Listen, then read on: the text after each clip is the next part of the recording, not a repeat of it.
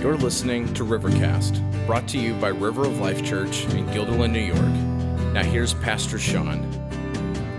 Well, before we launch into our next minor prophet with Nahum, if you're new, we're kind of walking this summer through the minor prophets and kind of strange guys in the Old Testament. And it dawned on me, I read an article there about a state park in Arkansas, actually.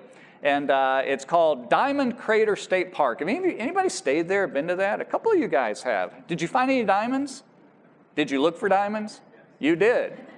How many hours did you look for diamonds? I'm curious. It's a school trip, so 6 hours. Wow. And came up with a big fat goose egg. Well, apparently this week, a guy found an over 2-carat diamond. It's a public state park, so you can go, and if you find anything, you can, keep it, I guess. I guess you got to tell the people. I don't know what the rules are. You're probably not allowed to drive in an excavator or a backhoe. I'm sure there's a limit to what, that they're going to let you get away with, but you can go milling around. Apparently, a couple of weeks ago, they had a pretty bad storm that blew through there, and it kind of washed out part of the area, and this guy happened upon a 2-carat diamond. Pretty cool, and he was allowed to keep that. And I kind of thought about that for a second. I thought, that's kind of what my job is. During the week, I'm like that guy trying to dig for diamonds in God's Word. And especially as we kind of walk through the Old Testament prophets, some diamonds are a little bit deeper. They're kind of buried a little bit more in the rock. You kind of got to dig in after them a little bit. And then sometimes some of them are just laying right on the surface. And apparently this was one of those kinds of things. Well, the book that we're looking at today, Nahum, has got some diamonds just kind of laying right on the surface for us this morning. So I'm going to share with you about 4 or 5 diamonds, depending on what time we have here before we celebrate our Lord's Supper together. But 4 or 5 diamonds that are amazing and powerful things that I want to share with you that God has given for us. And the first one, actually, let's read Nahum first. Let me walk you through it, and then we'll talk about the diamonds. So turn with me, if you would, Nahum chapter 1. We'll look at verse 1, and it's on the screen if you don't have the Bible in front of you. The Bible says this, an oracle concerning Nineveh. Remember, Jonah was a prophet, was sent to Nineveh. Well, this is 200 or 300 years later, back to Nineveh again. The book of the vision of Nahum of Elkosh. The guy's name was Nahum, and he was from the community of Elkosh, and he had received a vision, words from God to speak to that great city.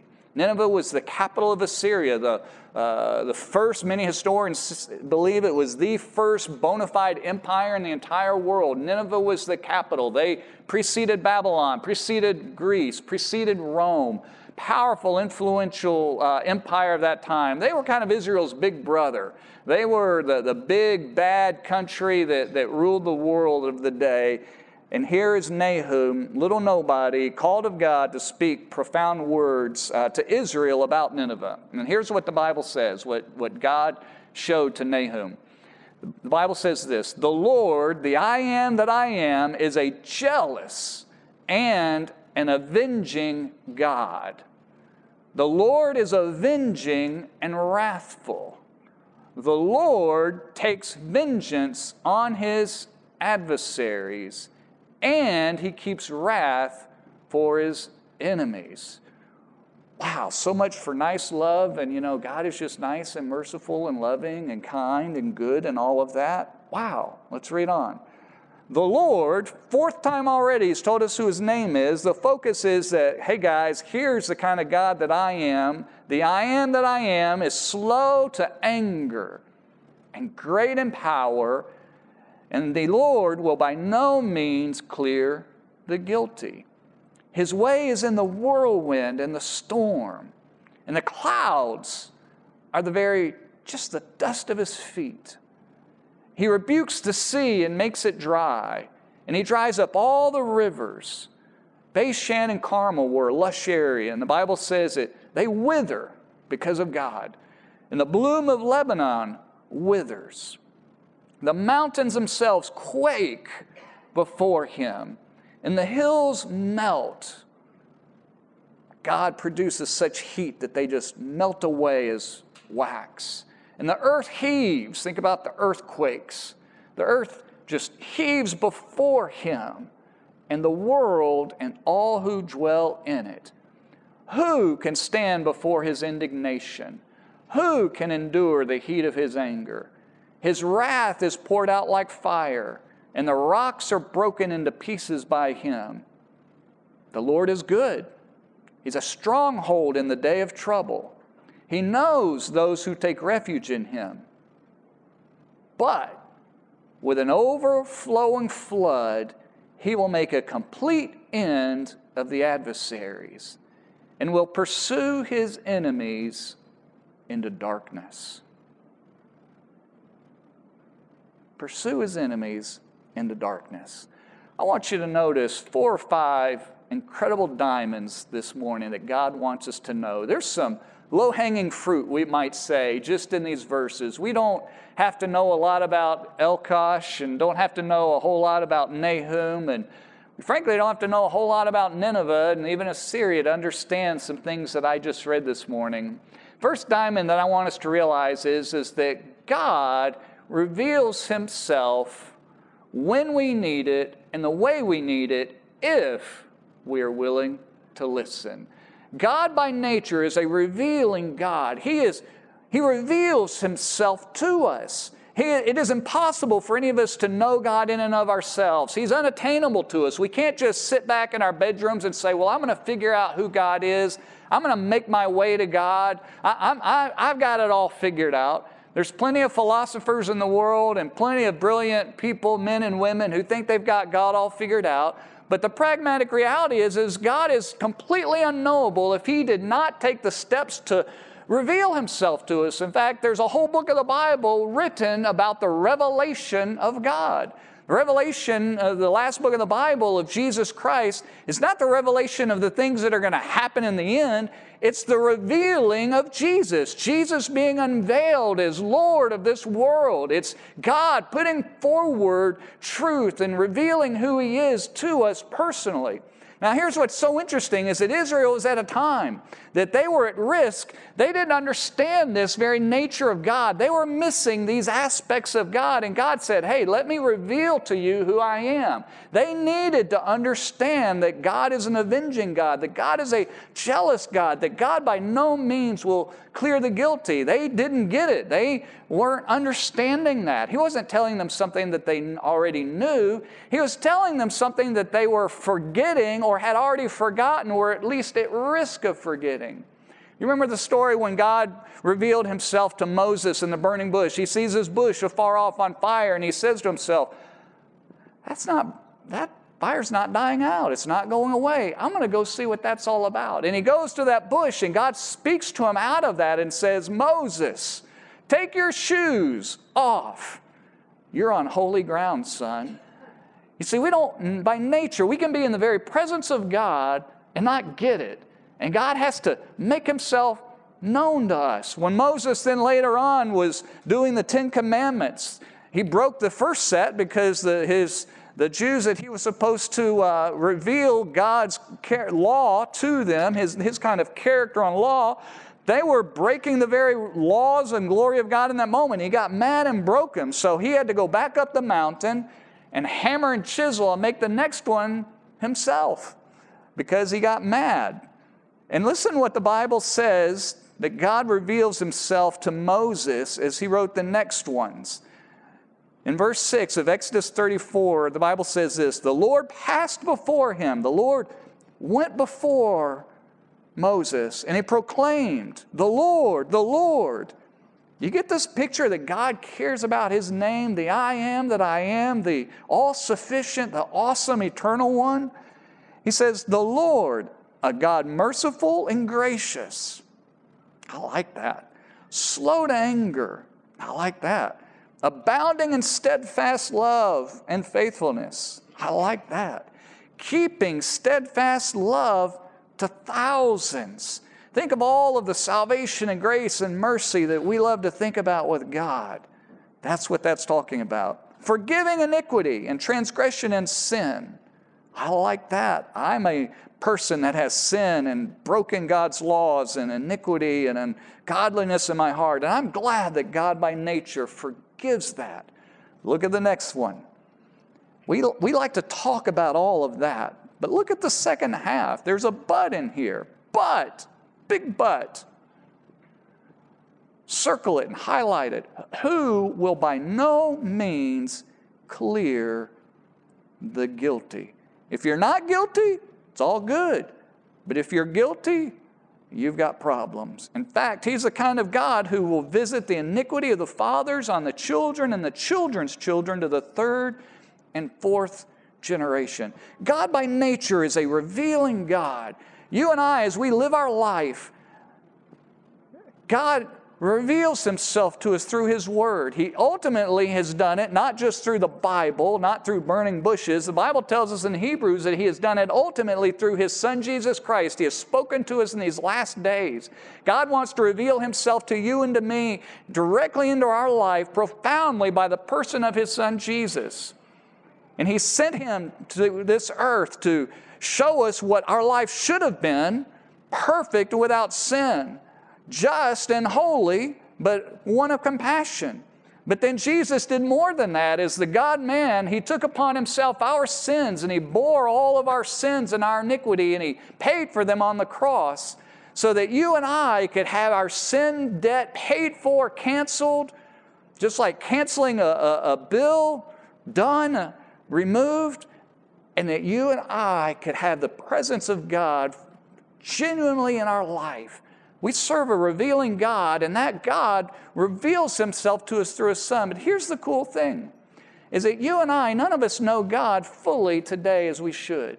None of us know God to the depth that we should. None of us have experienced all of the grace of God that we truly need. None of us have walked with God on all the journeys that he still yet wants to take us through. That means God is still revealing himself to you profoundly through the affairs of life, just as he was to the people of Israel. They were missing it. See, here's the deal. Nineveh was controlling them. Nineveh was a bully. They, as a country, they were known for brutality. They were the first ones, before Greece, before Rome, that kind of figured out how to rule over a land as an empire. They were the first ones to kind of modernize warfare. They were the first to fight with iron weapons, and they had a brutality about them. And they were controlling and dominating Israel to the point that Israel's like, where is our God? In fact, Nineveh believed that it was their gods that were superior, that gave them such power, that they had their god of Ishtar and Nabu and all of the others, the host of the pantheon, had given them their special power. And Israel was thinking, well, God must reward evil. God doesn't care about us. And God has forgotten us. No. God actually was about to deal with Nineveh. It's tough for us to realize this, but in essence, Nahum is about to prophesy against the downfall of Nineveh. It would be like somebody prophesying Washington being wiped off the map.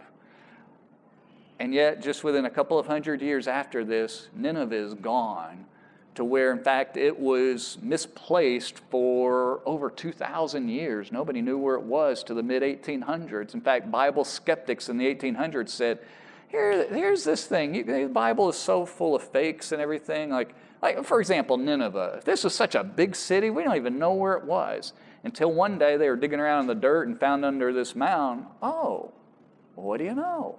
There it is. I guess the Bible was right all along. What do you know? Forgot it. Because we'll see in a minute that God says, you are vile, and I'm removing your remembrance. Gone. Never to come back again. First huge diamond. I don't know what's going on in your life right now. I don't know what things are pressing in on you, what questions are spinning in your head and your heart. But I know this. If you're willing to listen, God is a God who is a revealing God, who will reveal himself to you powerfully, profoundly, with truth, not just abstractly, but directly into your soul with the truth of his word, if you're willing to truly listen. Huge diamond for us. Second diamond. God is not just a God who reveals himself, but when he does reveal himself to us, he reveals himself to us as a just God. He is a just God. Now, he didn't use the word just in all of this. We hear that he's a jealous God. Jealousy to you and me is usually a sin. Jealousy to you and me means you've got something that I want, or you are somebody that I want, or you got an opportunity that I want. And we by nature as people get jealous. Jealous of all kinds of things. We get jealous of people's positions, jealous of their money, jealous of what they have, get jealous of their girlfriends, jealous of their bodies, jealous of their families, jealous of all kinds of stuff. All of that is sinful. God's jealousy is different. When the Bible says God is a jealous God, it means that He cares a whole lot about what belongs to Him. He cares a lot about it. Do you care about the things that belong to you? Yeah. I would not say that I am a jealous husband at all in a negative way. My wife's probably the better one to ask. I'm looking for her. She's in the back apparently with the kids, so she's not here. So you'll have to ask her. But I can tell you very much, I don't feel at all like sharing my wife with anybody else. You know what I mean? Like, I'm kind of like, hey, I'm it, babe. You know, I'm not sharing. Like, I'm sorry. You're mine. You're stuck with me. That's the kind of God that God is jealous. God is jealous for what belongs to Him. You see, the Jews were thinking that God didn't love them anymore. And God was saying, oh, no, you belong to me, and I care about you. I am a jealous God, and I'm an avenging God. We think of avenging as when we seek revenge, it's always bad. When we seek revenge, we're doing it out of we've been hurt, and we're going to get that guy for what he did to me. And our revenge always goes over, right? If somebody hits you this hard, you're going to go this hard. You know, you're going to raise it up. And you're doing it to protect yourself. And you're doing it for yourself. God doesn't ever do that. God is an avenging God. He doesn't get revenge. He avenges. And He always avenges for what is right and what is wrong. Look what the Bible says. He says in verse 3, here's the secret, not secret, but this is the key. The Lord will by no means clear the guilty. God only gets a vengeance on the guilty. No more, no less than what they deserve. You see, that's because God is a just God. God is a God that draws a line in the sand and says, this is evil, this is not. This is bad, this is good. What you've done is good, what you've done is bad. He is an avenging God, and He always punishes, always gives just due reward, punishment to the bad. Always. He is an avenging kind of God. You see, if God didn't punish evil in this world, He would not be a good God. In fact, I read just a minute ago in verse 7 that the Lord is good. His vengeance comes out of the very fact that He by nature is good and He's holy, and because of it He holds everyone accountable to the evil in their life 100% of the time. These verses that we're reading are all about the character of God. See, Israel had forgotten who God was. They didn't understand who He was. And then out of this, in just a minute, if we have time, we'll look at verse 13 and 14. He tells them, this is what I'm going to do to Nineveh because this is my character. I'm going to punish them, but because it is, I'm a jealous and avenging and a good God. And in verse 15 he says, and because I'm going to deliver you Israel, here's the incredible thing it's going to do in your life. And hopefully we can get to that point this morning. But God is a God who is a just God, who's holy. He divides and puts a line in the sand at all times, looking at everything in this world, deciding between the good and the bad. He's an avenging kind of God. And you see, too often we think of God in all the other terms. Well, God is just loving, and He's just a nice guy. And we somehow kind of have Him like Mr. Rogers and Mary Poppins and the Tooth Fairy or the Fairy Godmother and Santa Claus all wrapped into one, and your grandmother. Throw a good grandmother in there, right? You know, making good cookies and just do whatever you want, kiss you on the forehead, and even when you've been a jerk, just kind of still likes you anyway. That's not the picture of who God is. When we look at the Bible, God is a loving, forgiving God, but He only forgives us because He gave His Son Jesus to pay for the junk that we've done. It's the only reason He can forgive us anyway. He is an avenging God, a just God, and we so often forget that. Now, there's a powerful implication here for you and me. If God is an avenging God, then you don't have to be. How many of you have ever had something bad done to you in life? I mean, pretty significantly, pretty stinky. I don't mean your wife giving you a black eye with a canoe paddle like I got a couple weeks ago, which was by accident. By the way, just good news, in case you're wondering, we went canoeing yesterday and without incident whatsoever. I came back. I was thinking about taking an additional insurance policy, but I think I'm going to not worry about that anymore. But we've all had some bad things, right? All of us.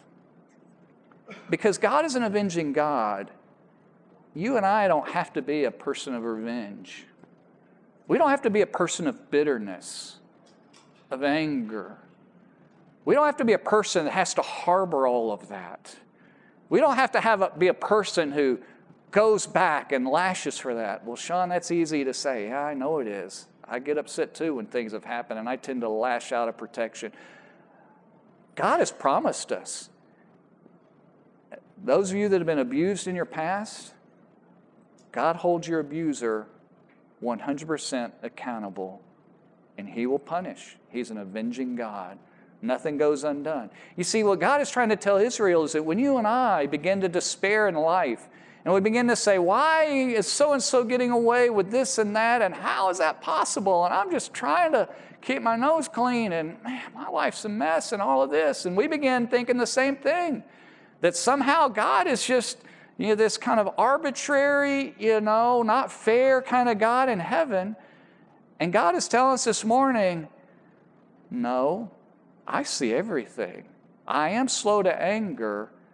This tells us that God stores up His anger. He has an anger reservoir. It says in verse 2, it says He keeps wrath for His enemies.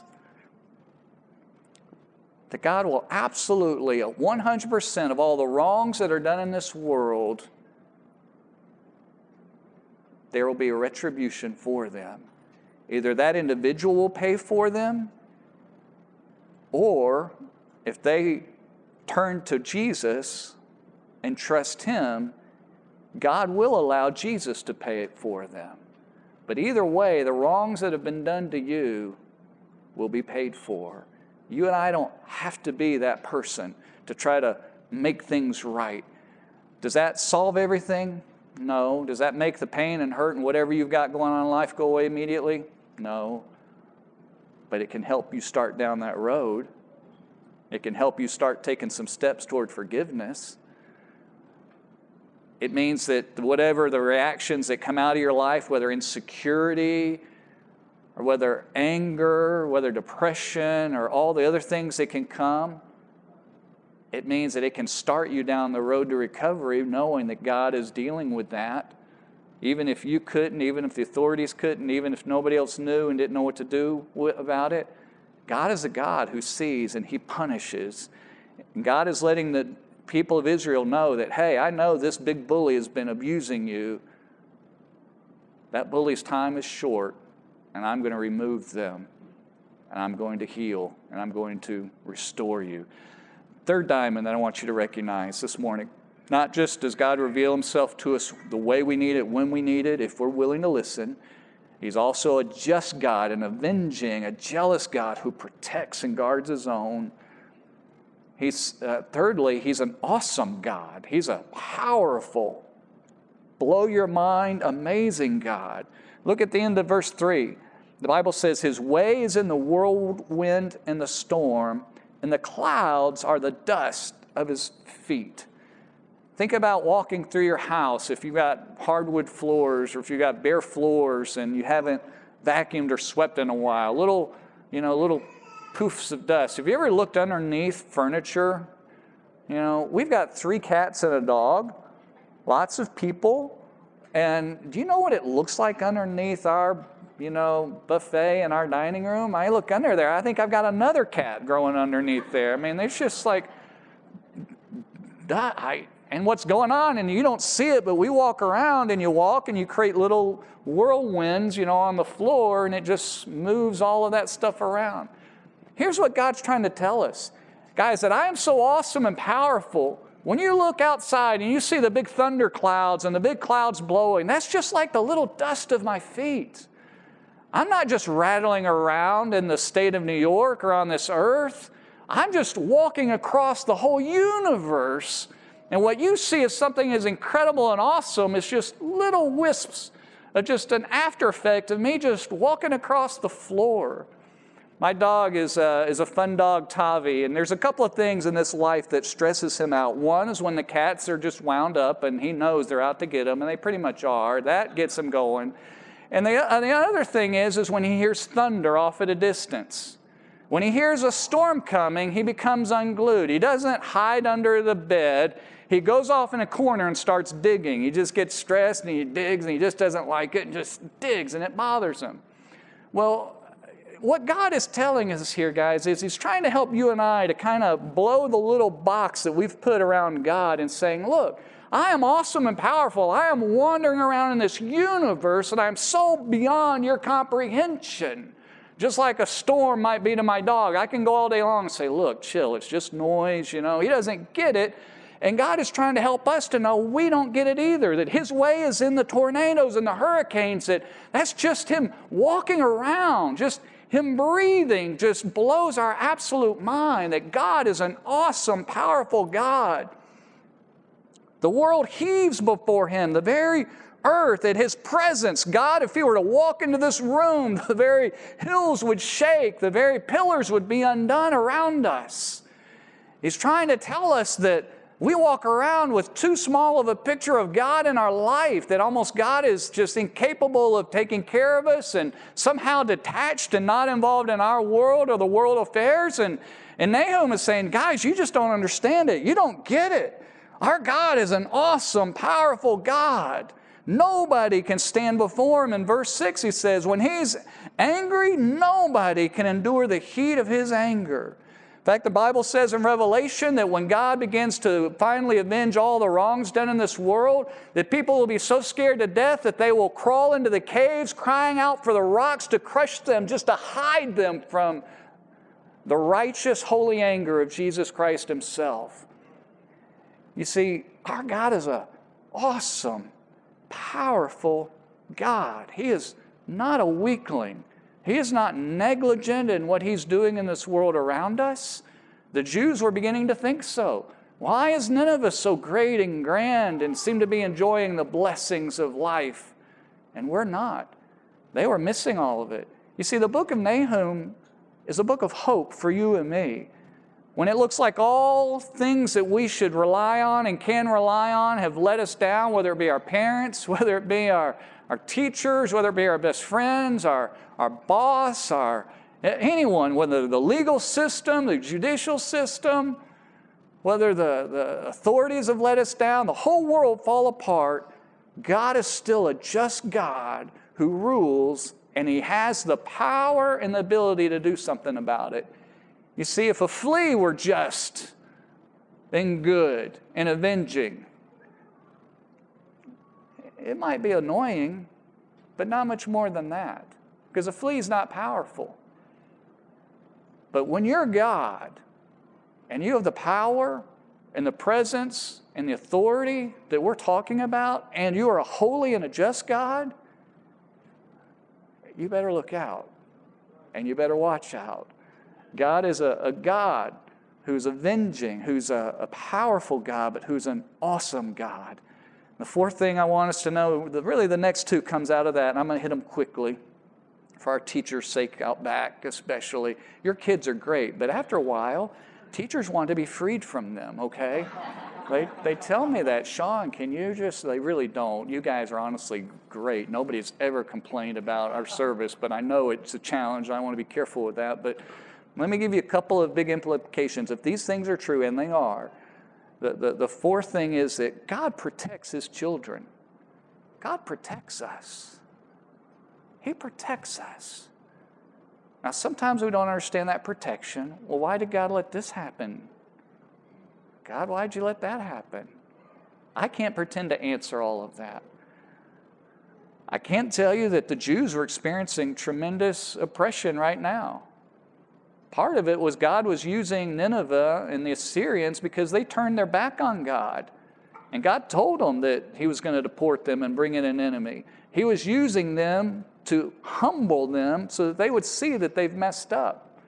Sometimes God does allow hardship in our life that's painful in the moment, but that ultimately he allows to do something much greater in our life. Simple little example. I think I've told this before, but many of you haven't heard it. When I was a freshman in high school, my parents, I don't think, have heard of this story, actually. I was a freshman in high school, so this is a little bit of true disclosure, I guess, for them. But you told your parents stuff after you were an adult that your parents are like, what in the world? Oh, my goodness, right? Now they're wondering, what in the world is he going to say about, what he did? So I was a freshman in high school, and there was a kid in my Spanish class. Vinny Testanero was his name. He was one of those guys. He was a junior, much bigger. I was probably 13, 14, all of 110 pounds, dripping wet, and he teased me incessantly, carrots, red, all of that. And one day, and it drove me crazy, and one day he got behind me at the locker and just got, right there behind me. So I did what anyone would do. I turned around and hit him. Mom and Dad, you can go home and you can straighten out whatever bad theology or bad parenting or bad practice. I'll let you do it. But I had had enough. I came unglued and I hit him. And he turned around and he hit me. He hit me in the forehead. It wasn't really a big fight, but that was kind of it. Next day we come into class. This is crazy. He sat on the other end of the class from me. We were the first two in there, and the teacher from the previous period was there, an Italian teacher, not for our class. And he walks in with a cast on his hand, his right hand. Teacher said, what'd you do? He said, I got in a fight. And he said, I remember some jerk or whatever, I broke my hand and now I can't play baseball or whatever. I learned two things that day. One, you got to stand up to bullies somewhere along the line or they're going to keep bullying you. He never bothered me after that, so it was well worth the incident. But two, God protected me and got the jerk off my back. God protects his children. Well, Sean, I've had bullies in my life, and I've had some horrible things to do. It doesn't seem like God protected me. Yeah, I'm not saying that God doesn't allow you to go through things. I went through all of that junk, but I wouldn't trade it now because I experienced the protection of God in a practical way, in a very real way. God takes care of his children. He takes care of us. And you and I need to rest in that. You and I need to trust that. You and I need to allow for God to do that into our life. God, I wish you would go home and read this, but in verse 13, he says, I'm going to break his yoke, talking about Assyria, from off of you, and I'm going to burst your bonds apart. You're no longer going to be shackled to them.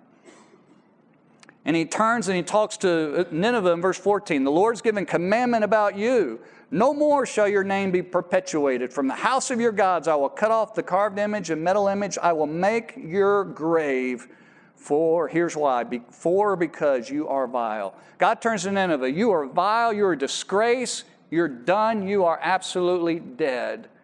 And they deserved every bit of it.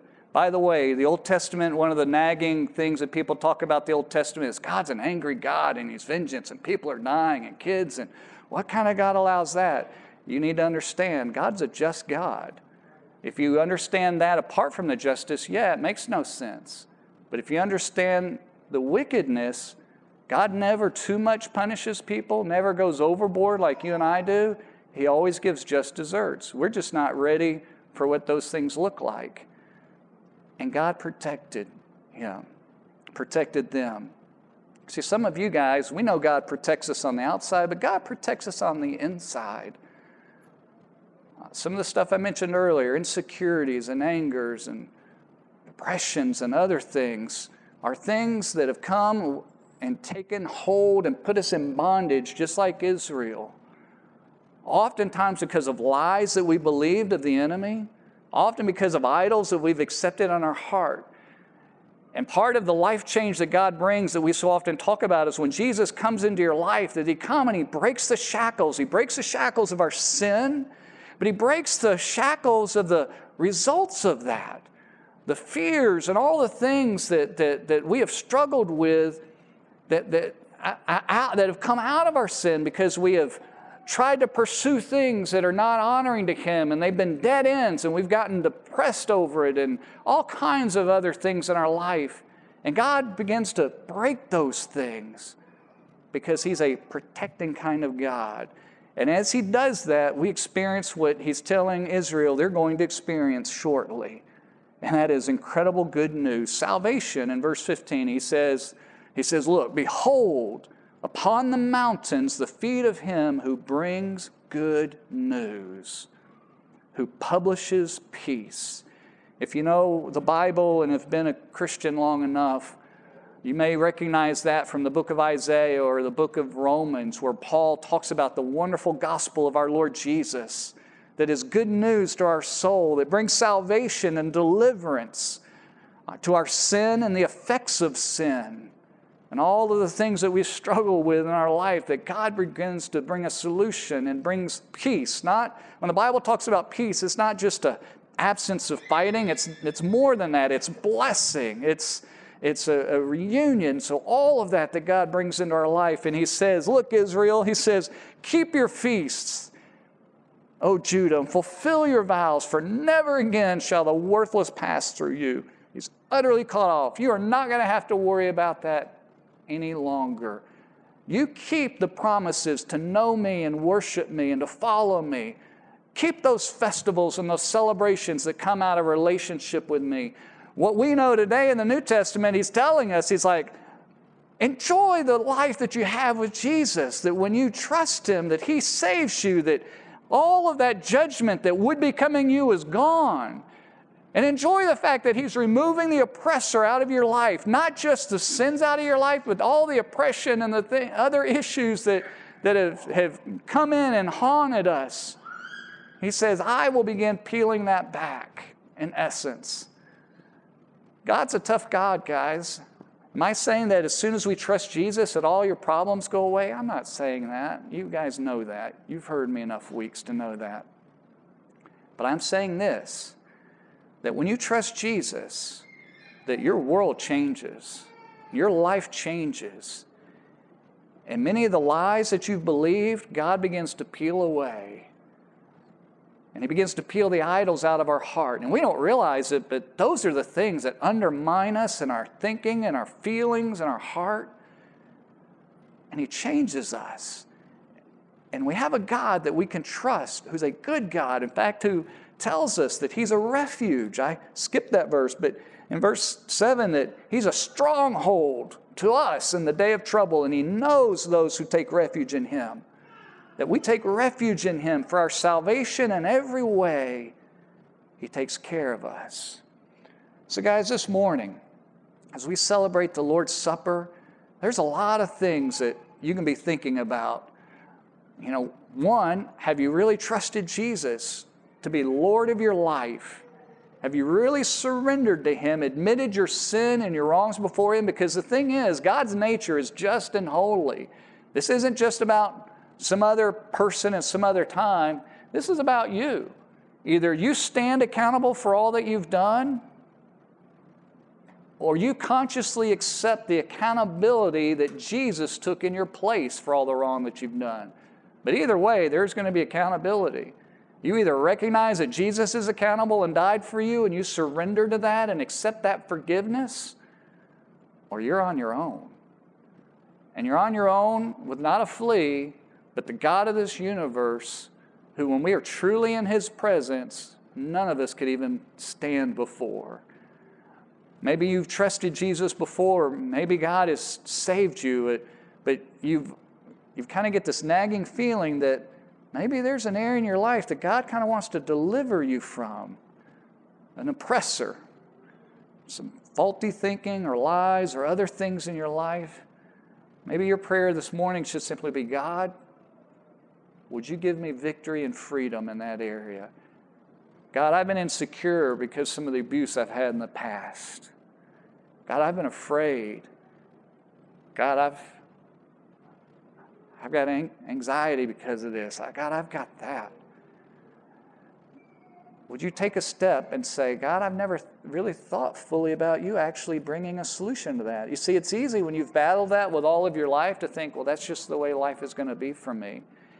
And you may have challenges like that the rest of your life. I'm not going to pretend to be a therapist or anything this morning.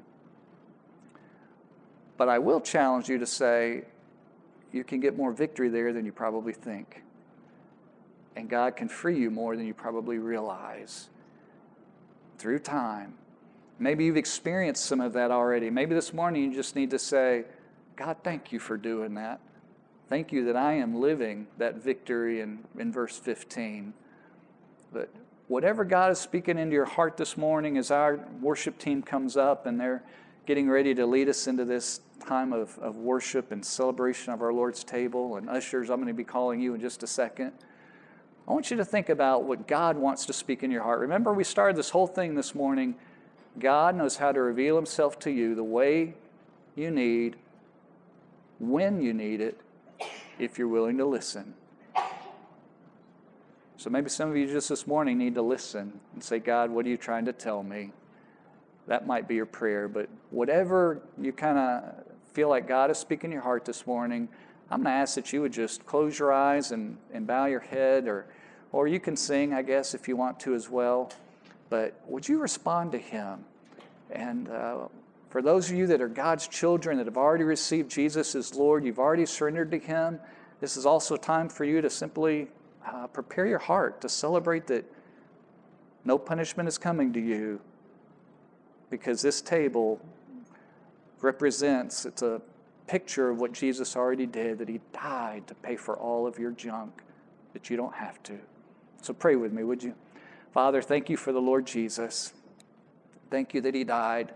Thank you that he rose again. Thank you for the salvation that's ours. Thank you, God, for being a just and a holy God. And thank you, you did not have to, but you poured out that wrath upon your only Son so that you could look toward us in kindness and mercy and forgiveness and grace.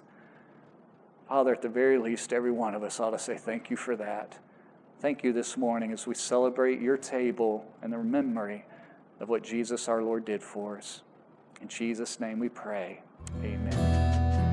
Thanks for listening to Rivercast, brought to you by River of Life Church in Guilderland, New York. Visit us on Sundays at 10 a.m. or online at riveralbany.com.